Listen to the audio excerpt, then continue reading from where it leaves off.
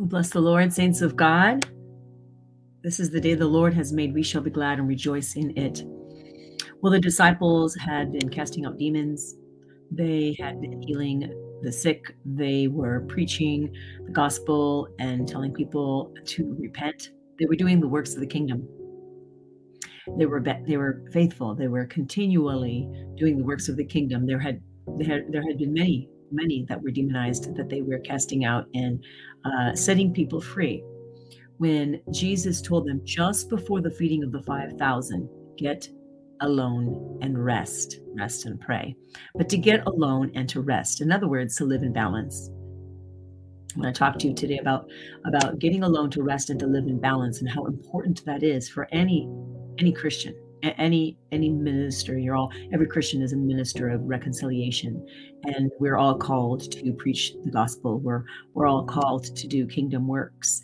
We're also all called to live in balance, and it is so important that we do so, that we take that time, because people will always have needs, and the demands are always around you. And it is so important that you heed the words that Jesus has spoken. And he spoke these words to his disciples as instruction to us as well, to make sure that you get alone to rest.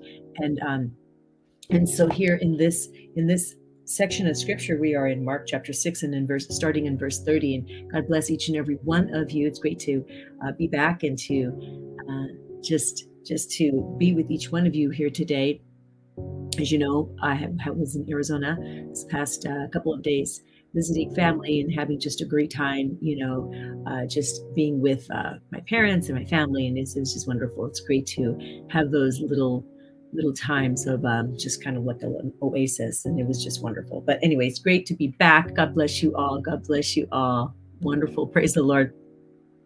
Well, in Mark and in chapter 6 and verse 30, I want to read here what it says. It says, "And the apostles gathered to Jesus, and he told them all things." So all the apostles, they gather to Jesus and told him all things. So basically, they told him everything that they did.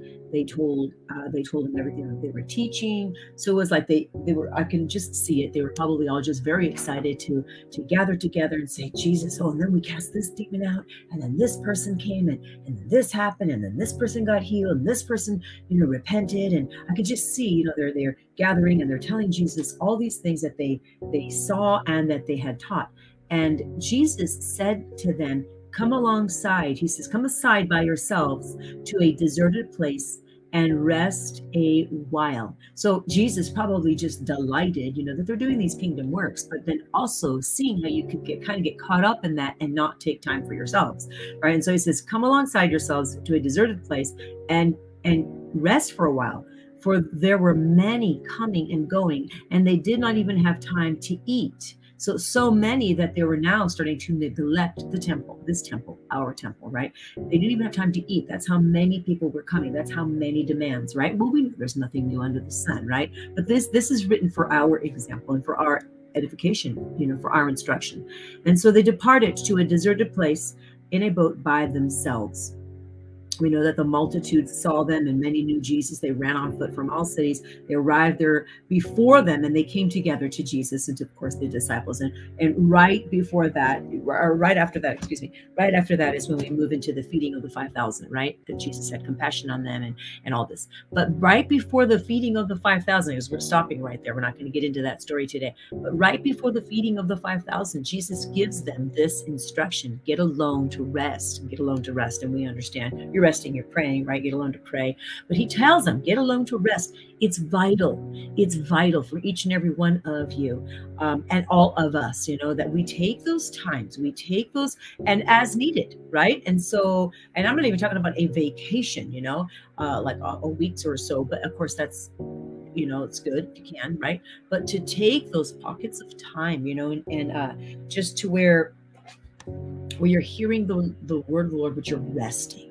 You're just resting because the kingdom is here and now. The needy you'll always have, and the people will always have demands. There'll always be needs, and there'll always be, things to do. But at the same time, take care of your temple. You take care of your temple by making sure you have time to get alone and pray. And I'm not just referring to your morning devotion. I'm not just referring to making sure that you have a daily reading plan. That's for sure. That's a must. But I'm referring to taking time that periodically you just change it up, and you just let the Spirit of God direct your steps so that you can remain strong in Him. It's a tactic of the devil to run people ragged. It is a tactic of the enemy to get them so exhausted. They don't make good decisions, right? When you're exhausted, when you're tired, when you're spent, fatigued, you typically don't make great decisions. So don't wait until something is catastrophic or so bad before you learn this principle. Learn it now. Jesus told his disciples and his apostles right when they were excited, and they were all telling him,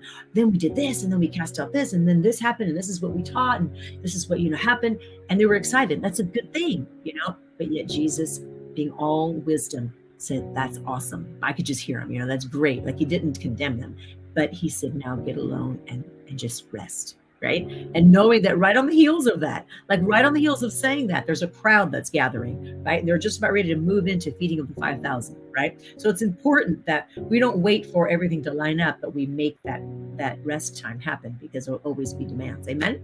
Practical, I know, and very, very common sense advice, but common sense is not that common anymore. At least that's what I have found. What I feel is common sense, sometimes I don't see it as very common, unfortunately.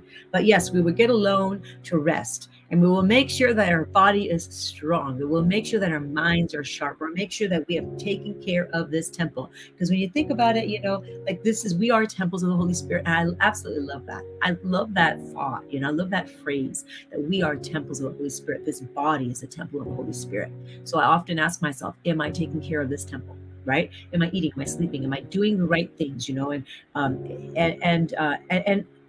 when I ask myself that question, and it doesn't line up very, very good, like, oh, I didn't eat very much today, or like I'm running, like, it's a good way to say, oh, you know what? I need to take a step back and take care of this temple. And so, and I just think it's wise. It's just a wise check to just kind of periodically have those checks, are we taking care of this temple, right? Because we have to take care of our temples. Our temples is where the Holy Spirit dwells and reigns, and it's who we are, and it's our communication with the Lord Jesus Christ, and it's so vital, right? It's so vital. And like I always say, we have one life to live, and we want to live that life fully for Jesus, which means we take care of ourselves, which means, you can't love someone else unless you actually love yourself, right? Jesus says to love the Lord your God with all your heart, soul, mind, spirit, right? To love him 100% fully, but to love your neighbor as you love yourself. And you can't love your neighbor unless you love yourself. And part of loving yourself is taking care of yourself, right? So I know it's very practical, but it's very important. It's very basic, but how many times do people do the basic things, right? Sometimes it's the basic things that get neglected. So this is where we are in Scripture, and I find that whatever Jesus says is so important for us to take to heart and to literally do, put into practice, or make sure we're still doing it, right? And adjust wherever it's necessary. Glory to God. Amen. Yes, taking better care of ourselves is so good, so good. And Jesus is just amazing. He's just amazing. So good to rest in his presence. Nothing better, right? Oh my goodness. Hear and listen to us when he speaks. Amen. Exactly. Father, I thank you for those online. I thank you that, Lord, you're incredible, and what you do, Lord, in just bringing together communities of people that they share you, that Christ is in common. This is our plumb line, our ground, the foundational ground, that Jesus Christ is our Lord and our Savior. And we love you so much, Father.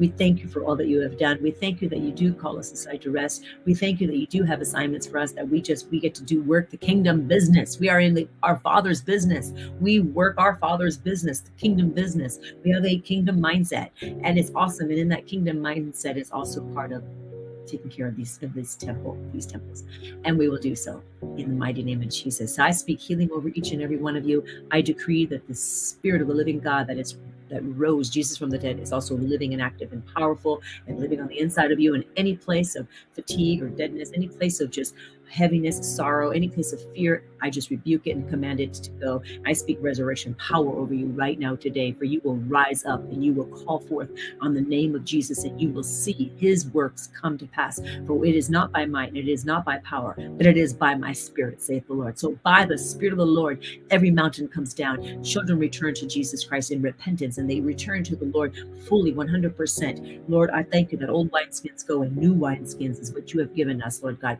You have taken out a heart of stone and given them a heart of flesh. And I thank you that you're reviving, Lord God, each and every person, including our loved ones, our children and our grandchildren, Lord God. Lord, speaking life and truth, and we apply the blood of Jesus over them today in the mighty name of Jesus. Amen. Hallelujah. Glory to God. Glory to God. All right, I'm going to get going. I got to bring this little one to school today, but I love you so much. And thank you for joining. I will see you tomorrow morning. Have an amazing, amazing day. God bless you all. Bye-bye.